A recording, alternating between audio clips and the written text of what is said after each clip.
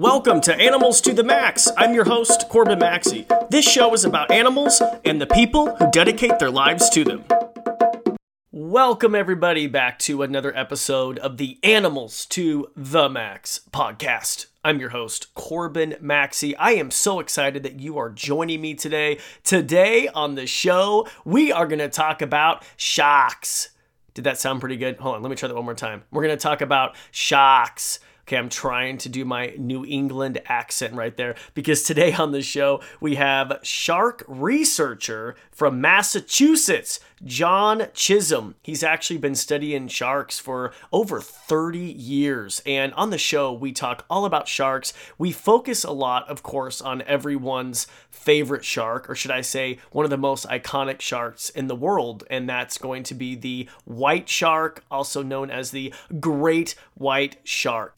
So I live in Idaho, which is a landlocked state. So we don't have many sharks here in Idaho. But where John is in Massachusetts, sharks are all around, especially along, of course, the coast and Cape Cod. So I really enjoyed talking to John about what it's like living, with sharks and coexisting with them. Of course, we talk about all the hot topics, including shark attacks, how likely you are to be killed by a shark. We talk about what to do if you are attacked by a shark. We talked about how to prevent being attacked by a shark and all that type of stuff. Honestly, it is a fascinating interview with a lot of really good insight. And like I said, man, I'll tell you what, after talking to John, I wanted to book a trip ASAP to Massachusetts to go see a white shark.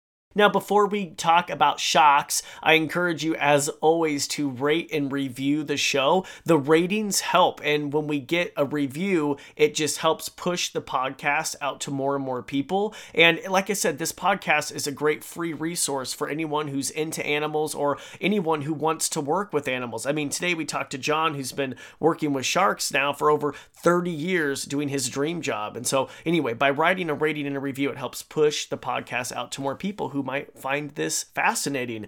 And as always, join us for the after show. John and I have a great time in the after show. We actually talk about white sharks in captivity. We also discuss, lesser known sharks, including the poor beagle shark. Have you ever heard of this shark? The poor beagle shark? I had never heard of the shark in my life, and we talk about that. So join us for the after show. All you have to do is just head on over to patreon.com/animals to the max. I'll put the link in the bio as well. Okay, with that said, let's talk about sharks with our shark researcher, John. Welcome to the show. Thanks for having me, Corbin. Okay, so just tell the listeners what you just told me, because we just hopped on Skype and I was like, how's it going? And then you're like, actually, it's been crazy. Yeah. I just as I was preparing for this, I got a call about a predation off the coast of Massachusetts where a gray seal, a pretty big gray seal, was killed by a white shark and made it to the beach, which often happens because the seal, especially with the big seals, the sharks bite them and back off and wait for them to die. But this one actually made it to the beach first. Oh, man. So they're calling you to just remove the seal? Well, no one saw it happen. So what they do is, most of the time, like 90% of the time, we just find a carcass. Uh-huh. And there's other causes of death. So my job is to go down and look for indications of shark predation, which I've already seen photos. And this is like totally crazy coincidence, but my sister is out here on vacation from Arizona, and she was on the beach. And she was the first one who called me and said, there's a dead seal on the beach. So really coincidence, but oh my gosh.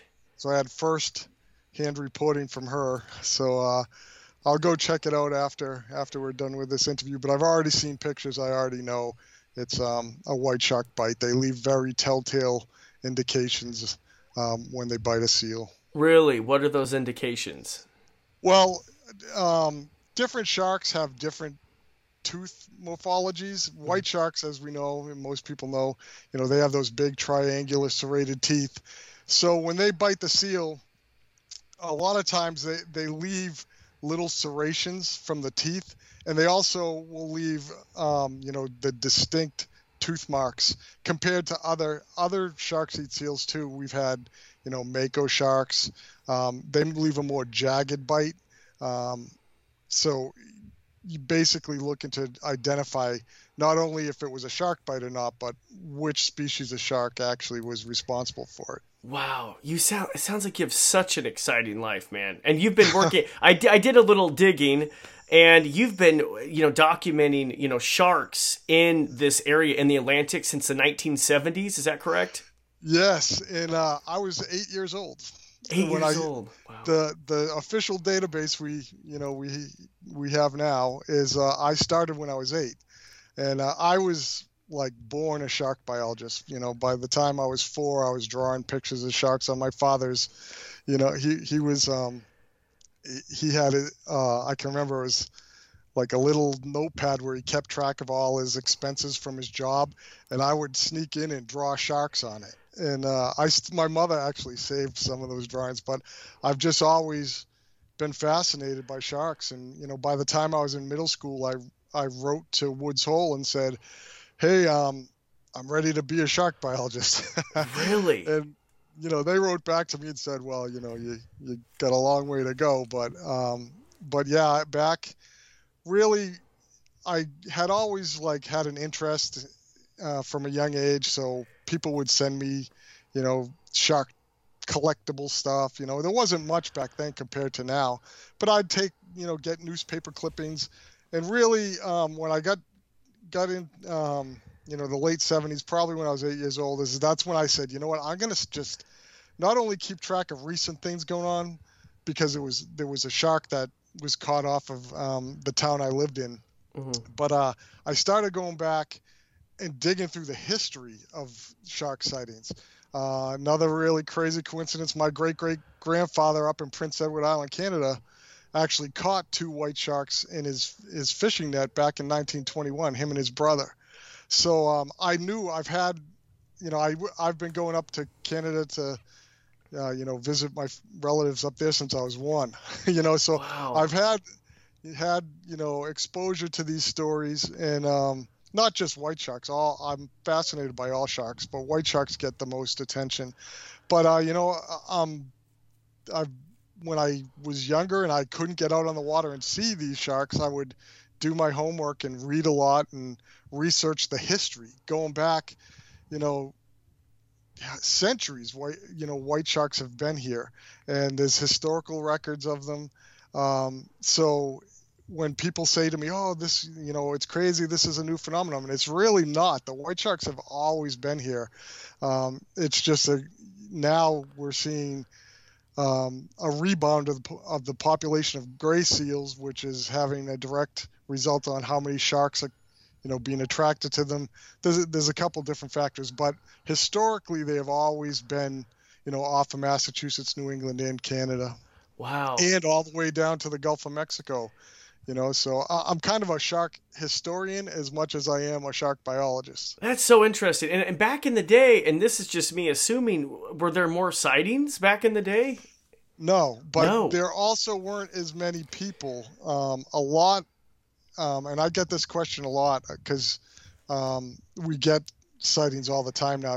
Back when I was doing this in the 70s, I would flip through books, and there'd be like one sighting for decades, and then I'd find little pockets where there were more sightings. Like in the 1930s, there were a lot of sightings off of Massachusetts, and usually by fishermen that would catch them accidentally, or sometimes see them and harpoon them. But there were very few records. But it was also just fishermen on the water for the most part. There weren't many people on the beach. When you read Henry David Thoreau's book, Cape Cod, mm-hmm. he actually, and that was published in like the late 1800s, he talks about the white sharks off of Massachusetts, specifically off of Cape Cod, referring to the man-eaters, and just the rumor of a shark would keep people away from the water. But they were there, and when you compare it to today, there's a million people at the beach. Everybody is walking around with a cell phone, so they have direct access to the internet, social media. They all have cameras and video cameras in their hand. So it's, it's really much easier and faster to, share a sighting. And that is kind of like it's great. I love getting the data, but it also, when you try to compare, the 1860s to today, it's really, in terms of the amount of people at the beach, the ability to communicate, it's not there. So you got to really dig to look for those historical records, and they're mostly through fisheries catches. Mm-hmm. So let's just break this. I just really want to ask you how many people are killed each year by sharks, because I know you probably get that question all the time, and I know that you're out there trying to be a voice for sharks, but just for listeners, I mean, what are the odds? It's pretty slim, right? It's incredibly slim. Worldwide, there's fewer than 100 deaths. There's a year. Yeah, and there's like very few bites, never mind deaths. But the problem is, because we get this question a lot, we know how rare it is. What people compare, you're more likely to be killed in your car on your way to the beach, or more people die from coconuts falling and hitting them in the head. Oh. But the fact remains that the psychological impact of being bitten by a shark or killed by a shark just magnifies it that much more in the human, emotion part. And that's why people are fascinated by it. And, whether you like sharks or don't like sharks, there's this fascination with them. It's just, I think, an innate emotion, not just with sharks, but any large predator, any large animal that, humans can't control. Mm-hmm. And with the sharks, you have the added fact that they're in the ocean, and, we can't see what's out there. We're terrestrial animals, even though a lot of us enjoy the ocean, we don't know what's out there. It's wilderness. That's another thing I talk about a lot with some of the groups I talk to is, if you're going out to, the Amazon or the Serengeti, you're not going to be wearing a bathing suit and flip-flops. You're going to be prepared. You're going to have the right equipment, right gear. You're going to be, have the precautions in mind of what to take. When we look at the ocean, we look at it, for the most part, people see it as their personal swimming pool. Their place to go recreate. They're going to the beach to swim and surf, and they don't look at it as a real wilderness area that we know less about than we know about the jungle and the Serengeti. It's something, besides just the shark aspect and the fear of sharks, just the ocean in general is still such a mystery, because it is a wilderness area, and it just doesn't get treated the same way. You don't prepare to go to the beach wearing, protective gear and stuff like that. You go there with a towel, sunscreen, sunglasses, and, sandals, and, go there for a good time. You don't really think ahead to what is out there, because you can't see beneath the waves. Yeah. So should you be prepared going to the beach? Like, if you are, what would you, how could you prepare? The best defense is knowledge. One of the big things we do is outreach and education. We try to tell people, don't swim with the bait. Don't swim where there's seals, a lot of seals around. Oh, that's smart. Or schools of fish, or, that's one key thing. Don't swim at dawn and dusk, swim in groups, be prepared, know, are there lifeguards on duty? Are there, first aid kits around? A lot of people think it's kind of being dramatic, but, it's in your best interest to know. And like I said, the ocean is a wilderness area. It is not, your personal pool. It's, you got to treat it with respect. Yeah. and a lot of people, when I say that to them, it's just like I can see when the light bulb finally goes off. A lot of people, especially drawing the analogy to, if I was going to send you to the Serengeti, what are you going to bring? Are you going to be prepared? Are you going to, do your homework, see what's out there, cautiously, travel through the area if there's lions hunting, Oh. and people don't look at the ocean the same way. Yeah, that's a good way to look at it. And in Massachusetts, I mean, on these popular beaches, don't they have like shark planes? Do they have lifeguards looking out? Well, Like, can you give me a little lay of the landscape? Because I'm in landlocked Idaho, so we don't have a shark right. problem here. Yeah. Yeah. In Massachusetts, there's a lot of work being done now to try to, share information. There's signs at pretty much every beach. There's also flags that the the town managers or the beach managers will fly. It's a purple flag with a shark on it. It's just to remind everybody that, Oh. there are sharks out there. The signage really tells you, you're swimming in an area where there's known white sharks and they're feeding on seals. You can go, the National Seashore actually has they have a great website with all kinds of shark safety tips on, you can still go into the water, but, don't swim out far. Don't try swimming with the seals. So there's a lot of awareness going on. We also have been tagging sharks since 2009, and we have these shark receivers. They're basically people call them the shark buoys. They listen for the tagged sharks, and it's not necessarily. It's kind of a gives a little false sense of security because people think, oh well, the shark buoys out there, they're listening for the tagged sharks. Well, the one big point to make is that not all the sharks are tagged. Only a handful of them are in the big picture. And the other thing is it's really to show us the behavior. We're looking for patterns of behavior, whether the sharks are there at certain tides, if they're there at certain times of the day, and then we can use that to say, well, if you're swimming at this beach, it's the sharks are more often there at this tide or this time. So that's what we're looking for with the buoy system. It's not really a first line of defense, but it helps. We have a few real-time receivers that have been placed off the Cape, which when the shark pings, it'll actually send a notification to the people on the shore, the beach managers and to the researchers. But even then, you still got to remember that not all the sharks are tagged. So just because you go to the beach and there's no ping on the buoy that day doesn't mean that there's still not a shark out there. So really the best thing we can do is just, raise the awareness that, this is white shark habitat.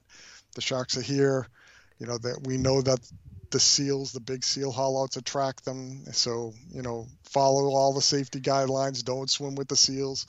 And you'll be surprised to see, we've seen people wading out to try to get selfies with the seals, Oh, God. in the past. So it gets,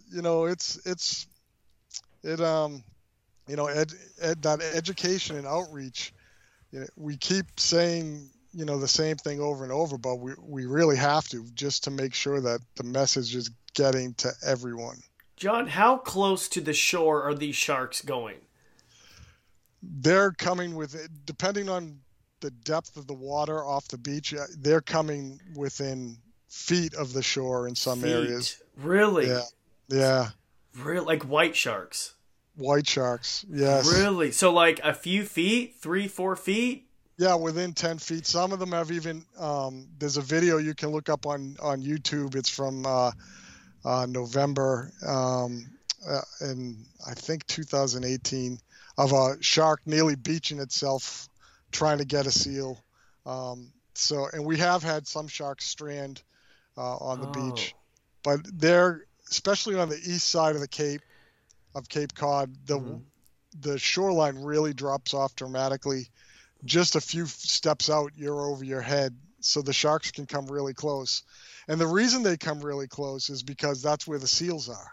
The seals like to hang out right there close to the shore at the surf line, and that's where the sharks are coming to look for them.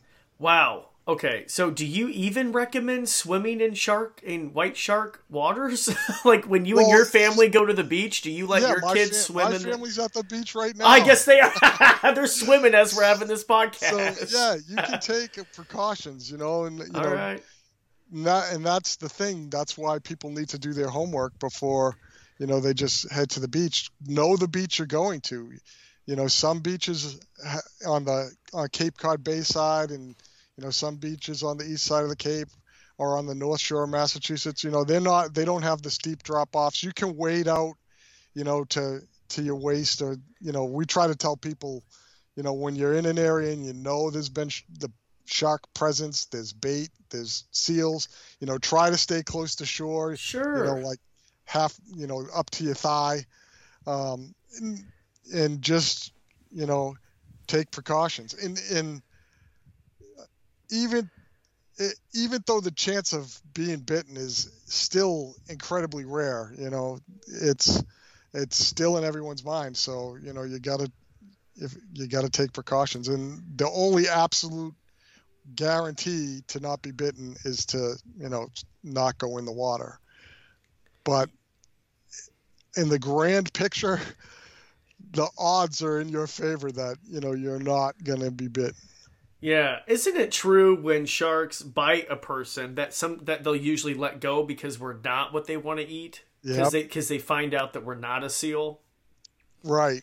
Yeah, exactly. And it varies with different species of sharks, but with the white sharks, the incidents we've had, no one's actually been eaten. They've been bitten, and then unfortunately, you're being bitten by an animal that has evolved a mouth full of steak knives, and we're just, soft pink tissue. So even a bite that's just an investigatory bite where they're just coming to see what you are, because you have the shape, you're hitting all the right markers, you're the size of a seal, the shape of a seal. They're still not convinced. They go up and grab onto you. Well, even if it's just a test, it's going to do major damage just because of the tools they have. And that's what happens. They, grab you by the leg and hit a femoral artery, and you're going to bleed to death really quick. That's why there's also a lot of training going on with local surfers and lifeguards and just general public, where you can take stop the bleed courses that, teach you how to deal with, a traumatic event, how to apply a tourniquet. And there's tourniquets at a lot of these beaches now too,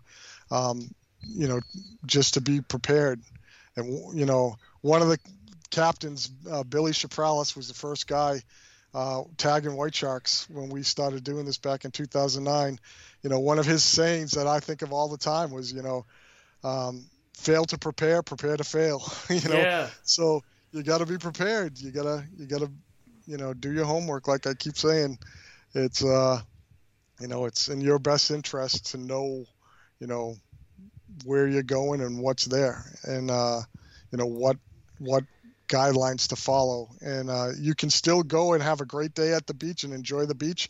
You may even get to see a shark, That'd be cool. A lot of people are actually going to the beach looking for sharks in some of these areas. So it's in your own hands. You got to take, just like when you're driving your car or anything else, you got to take the personal responsibility and make sure you stay safe. Now, I've heard that if you are attacked by a shark, you hit it in the nose. Is that just a wives' tale, or is this a true thing? Oh, okay. Their noses are full of all kinds of, sensory organs. Okay. Their eyes too. Their eyes. Okay. If you are in that unfortunate circumstance, you do whatever it takes. Punch their eyes, punch their gills. Punch their nose. It's a fight for your life. So don't play dead. That's right. That's not going to work out for you and your family. I mean, it's true. It's you got to fight back, and whether it's a good point you brought up, because that when you're talking about bears, you know, Yeah. you might be better off playing dead depending on the situation. Yeah. Or if you're dealing with a mountain lion, you know, you Ugh. fight. See, different predators have different approaches, but yeah, it's with sharks. If you find yourself in that unfortunate circumstance, you know, you for the most part they're going to bite and release. But if Sure. you find one that, you know, is holding on to you or, you know, coming back, you punch in the nose, punch in the eyes, punch in the gills, do whatever you got to do. Have you? I'm sure you've talked to people who've survived white shark attacks. A lot of people, in it has a lot to do with advances in medicine too, in EMS. Sure. You know, a lot of people do survive shark bites these days, and you know, it's traumatic. Oh. But the other interesting thing with the few shark bite victims I have talked to, you know, a lot of them, you know, don't blame the shark. Yeah. And like, some of them go on to be actual advocates for, you know, sharks and shark conservation. Rodney Fox from Australia is probably the top on that list. If you look him up, he survived, you know, back when, you know, there wasn't as much EMS technology, emergency response. He survived a very, very, you know, horrific shark bite in Australia, and then went on, you know, to be a huge white shark conservationist, and has, you know, probably shown more people white sharks and introduced them to white sharks than anybody. Yeah. And I have to ask you because sharks, I feel like, have one of the worst reputations in the animal world. I mean, I work with Right. snakes and spiders, which are pretty high up there, but sharks just, I mean, do you blame a lot of that on Jaws? And what are your thoughts on Jaws? What are your thoughts on that movie? Has it been a disservice? I know a lot of people talk about, you know, the Jaws effect, and there Sure. definitely was a little bit of a negative impact. I shouldn't even say a little bit. There was definitely a negative impact after Jaws came out, but as a historian of sharks, Jaws played on a fear we already had, or people already had. If you look back at some of the, you know, Watson and the Shark, I don't know if you know that painting. There was also a Winslow Homer painting, a photo of the Gulf Stream with a man on a raft with shark fins circling him. You know, people were already, you know, already had a natural fear of sharks. Going back 1916, the Matawan Creek. You can look at World War II, you know, U.S. Navy training videos. You know, people already had a fear of sharks. I think Jaws just played on that fear and just really, you know, put it in everybody's face. Good And then movie. it became, I mean, good movie. You have to. I mean, I think it's a good movie. you know, I'm a fan of Jaws. I've met Peter Benchley. Oh wow. You know, Jaws. Was a show on I think Discovery one year called How Jaws Changed the World, and you can talk to a lot of my colleagues that, you know, were kind of inspired by Jaws, or you know, pushed towards the field because they'd ask, you know, could a shark really do that?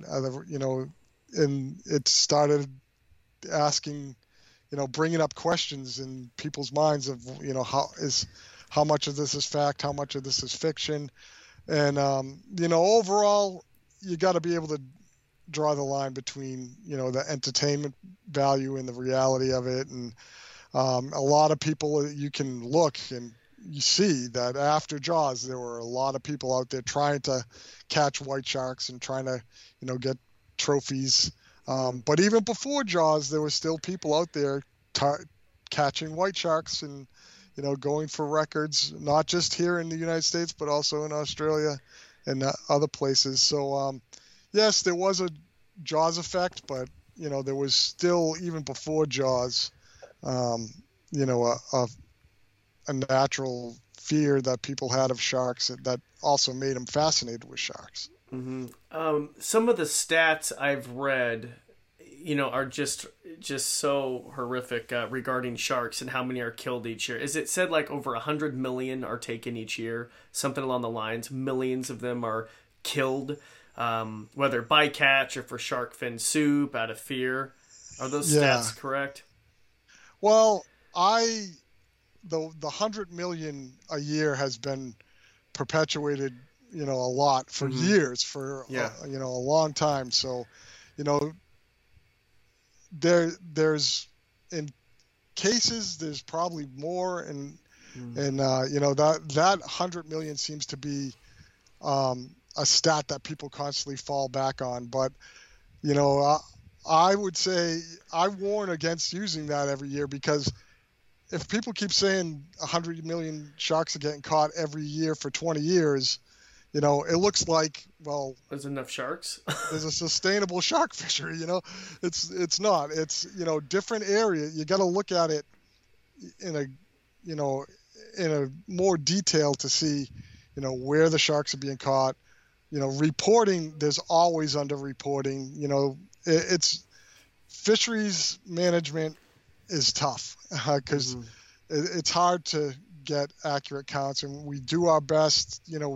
We try to monitor fisheries, but in other parts of the world, there's not as much monitoring. So it's really hard to say specifically, how many sharks worldwide every year are getting killed, because there's always going to be areas that aren't being counted or represented. But what we do know, as scientists from around the world that have been monitoring populations, that in most places populations are diminishing because we're seeing less sharks, and that's the real take-home message is in most places we're seeing a decline in shark species. Not in every place, because there are like we're talking about the white sharks in the Atlantic off of Cape Cod now. Also in California, we're seeing an increase in white shark numbers, but that's due to management. There's protection. Other species too that I work with, the sand tiger shark, they were pretty much exterminated from Massachusetts back in the early 1900s due to directed fisheries for them. You can read, Fishes of the Gulf of Maine by Bigelow and Schroeder, and they talk about sand tiger sharks being the most abundant large coastal shark. And then, when I grew up, you couldn't find a sand tiger shark. Well, now all of a sudden, in the early 2000s, we started seeing these newborn sand tiger sharks showing up in Massachusetts, and we started documenting more and more of them. And it's thanks to the protection that was put in place in the late 1990s that protected sand tiger sharks, the remaining stock of sand tiger sharks. So there is, there are some success stories, but overall shark populations are definitely in decline in a lot of regions, and it, it's a lot of people like to, just generalize the word shark, but there are so many different species, and some that are, way more at risk than others. Some species of sharks we work on, we look at their mortality, their survival rate after we catch them and release them. We tag them, and we also take blood to look at the stress physiology, see how stressed they were and whether they survive. Some species are really tough. Some species can, like the sand tiger sharks we catch, they can handle being caught and handled and tagged, and we release them up here off Massachusetts, and they show up off the Carolinas, and some of them even go all the way to Cape Canaveral, Florida. But then there are other species that are really susceptible to stress, hammerhead sharks, stuff like that just being caught, even if you release them, just the stress and trauma of the fight can kill them. And add on top of that the crazy reproductive strategies of sharks. White sharks, we know very little about white sharks, but we do know, they give birth to small litters of pups. The most that has been documented that I know was 14 pups, but the average has been about, 6 to 10. So, it doesn't take much pressure to wipe out a population of sharks that have so few pups. But then there are sharks that have a different form of reproduction where they can actually give birth to dozens of babies at a time. Still sounds like great. They're giving birth to more, like hammerhead sharks and tiger sharks can have a lot of pups. But in the grand scheme, when you compare it to something like a codfish that can literally have, they have, millions of eggs. Even if a small percentage of those get fertilized and go on to, survive, there's still, hundreds of thousands that survive, or thousands, compared to, a shark. Even the sharks that have the most pups, they're still only giving birth to only a few dozen at best. So, fishing pressure on that type of species is going to be hard to sustain. So there's a lot of, when you hear numbers and hear people talk about sharks are in danger, it's a generalization that covers a lot of species, but it's mainly because of, their reproductive strategies, their sensitivity to stress. There's so many factors that play into it. So it's there's a lot more to it, but it is true. Most shark species, or a lot of shark species that are targeted by fishermen, are in decline, and we know that. Whether you want to quote the 100 million a year are killed, or is it 73 million, or that's kind of all really semantics. When you go to the areas where they're being fished and you see less and less of them, it's obvious that they're in decline. Yeah. And I want to go back to white sharks. And by the way, it's interesting how you say white sharks, because I'm sure you hear all the time great white sharks. Why is it? Do you cringe when people say great white sharks? Are you just like, such an amateur? No. I actually, in the same conversation, I will say great white shark. It's, I use white shark, just because it's, I guess, just easier for me to say. It's shorter, nice and sweet, white shark. Most people don't even I say shark. I love that, shark. Yep. Shark, and people are like, when I'm talking on my phone on Siri and I say shark, it spells out shock. S-H-O. Shock. So, drives me nuts. But great white, white shark, it's all interchangeable. Okay. It's, rose by any other name is still a rose. It's still the same creature. So okay. So really quick about the white sharks. What fascinates me is there is so much we do not know about them, and those years. Like I believe listening to a podcast about white sharks is how we don't know like what happens like when they're juveniles, right? Like it's a complete mystery. Is that something that we don't know what happens. Like they're born and then they go somewhere, and then, because isn't it very rare that you'll come across juvenile white sharks?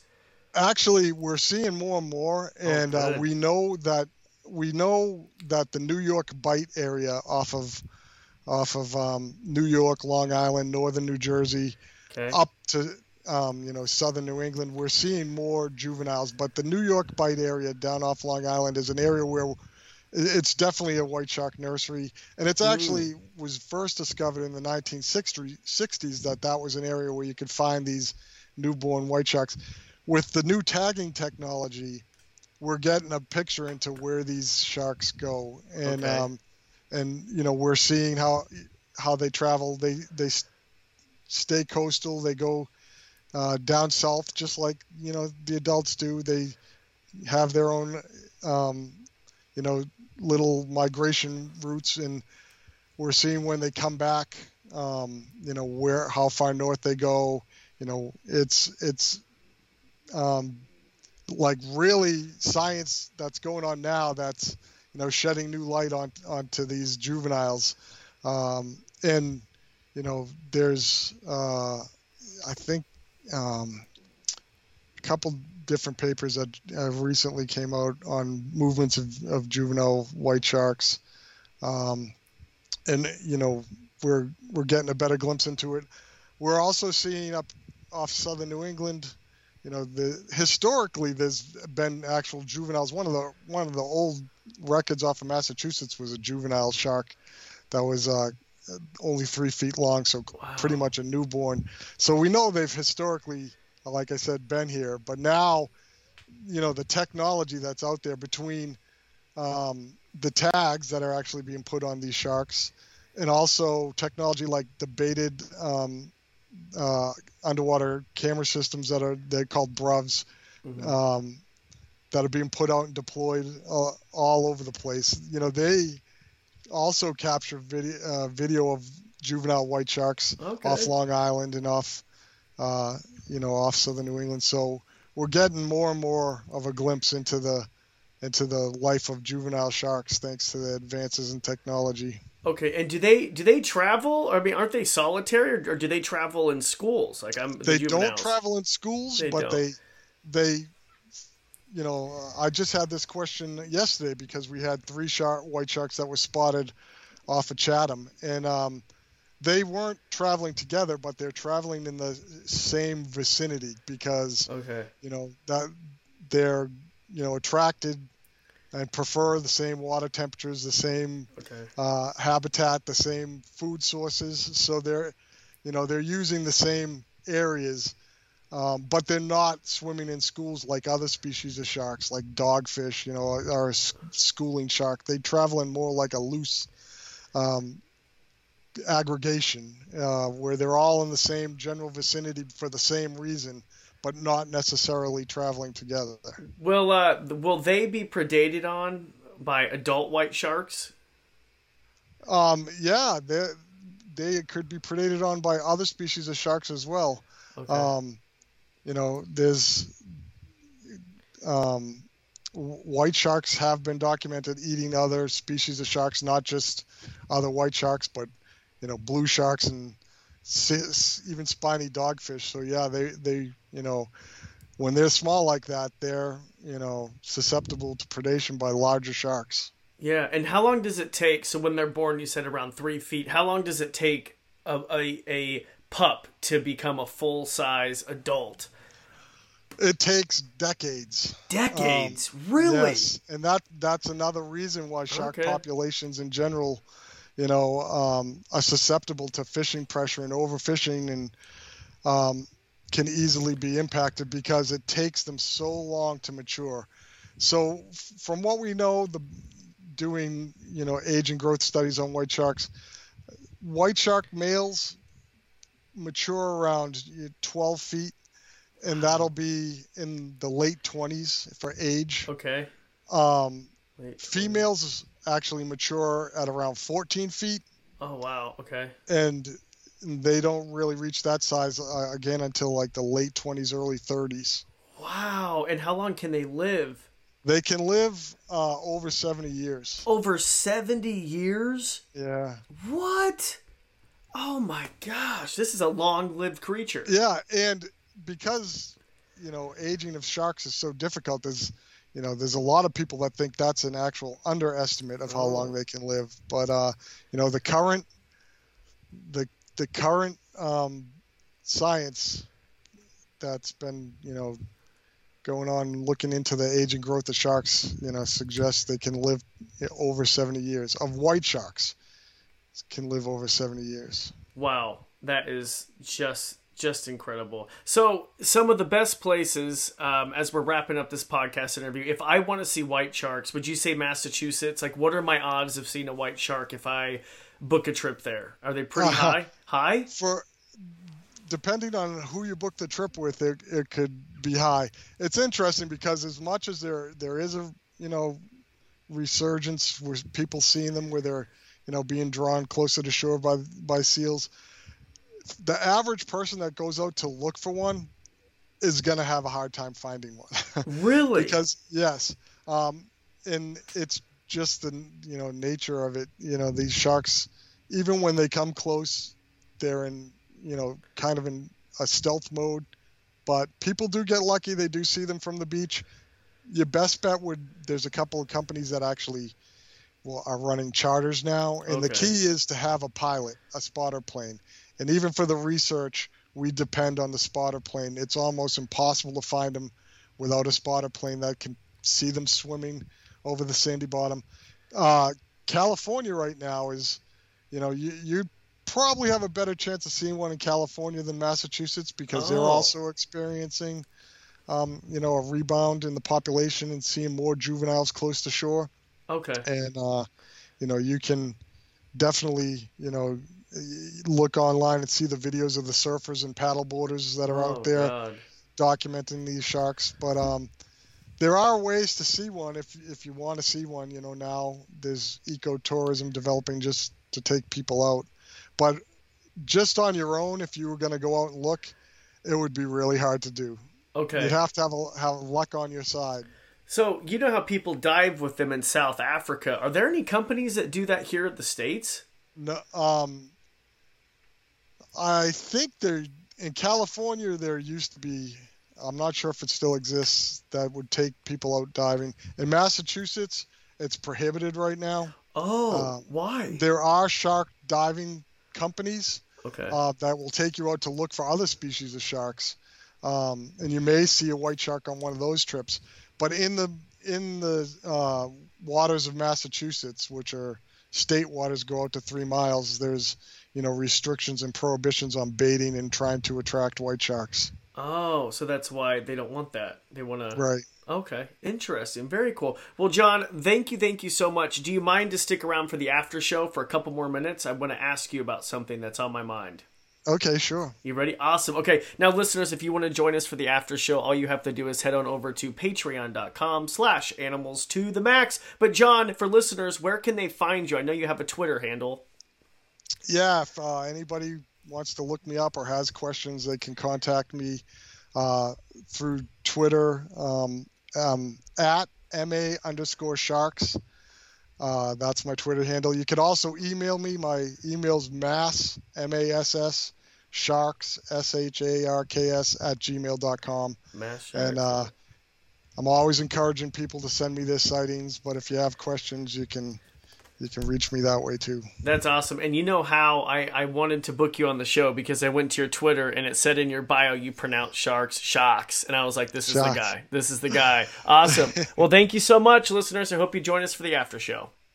Thanks for listening to the Animals to the Max podcast. If you enjoyed this episode, please share it with friends and family. Also, if you haven't already, hit the subscribe button. It really helps me out. As always, if you have any guest suggestions, if you want to email me personally, head on over to CorbinMaxey.com. And if you haven't already, check out our social channels. You can follow me at CorbinMaxey on Instagram, Facebook, and Twitter. We'll talk to you next time.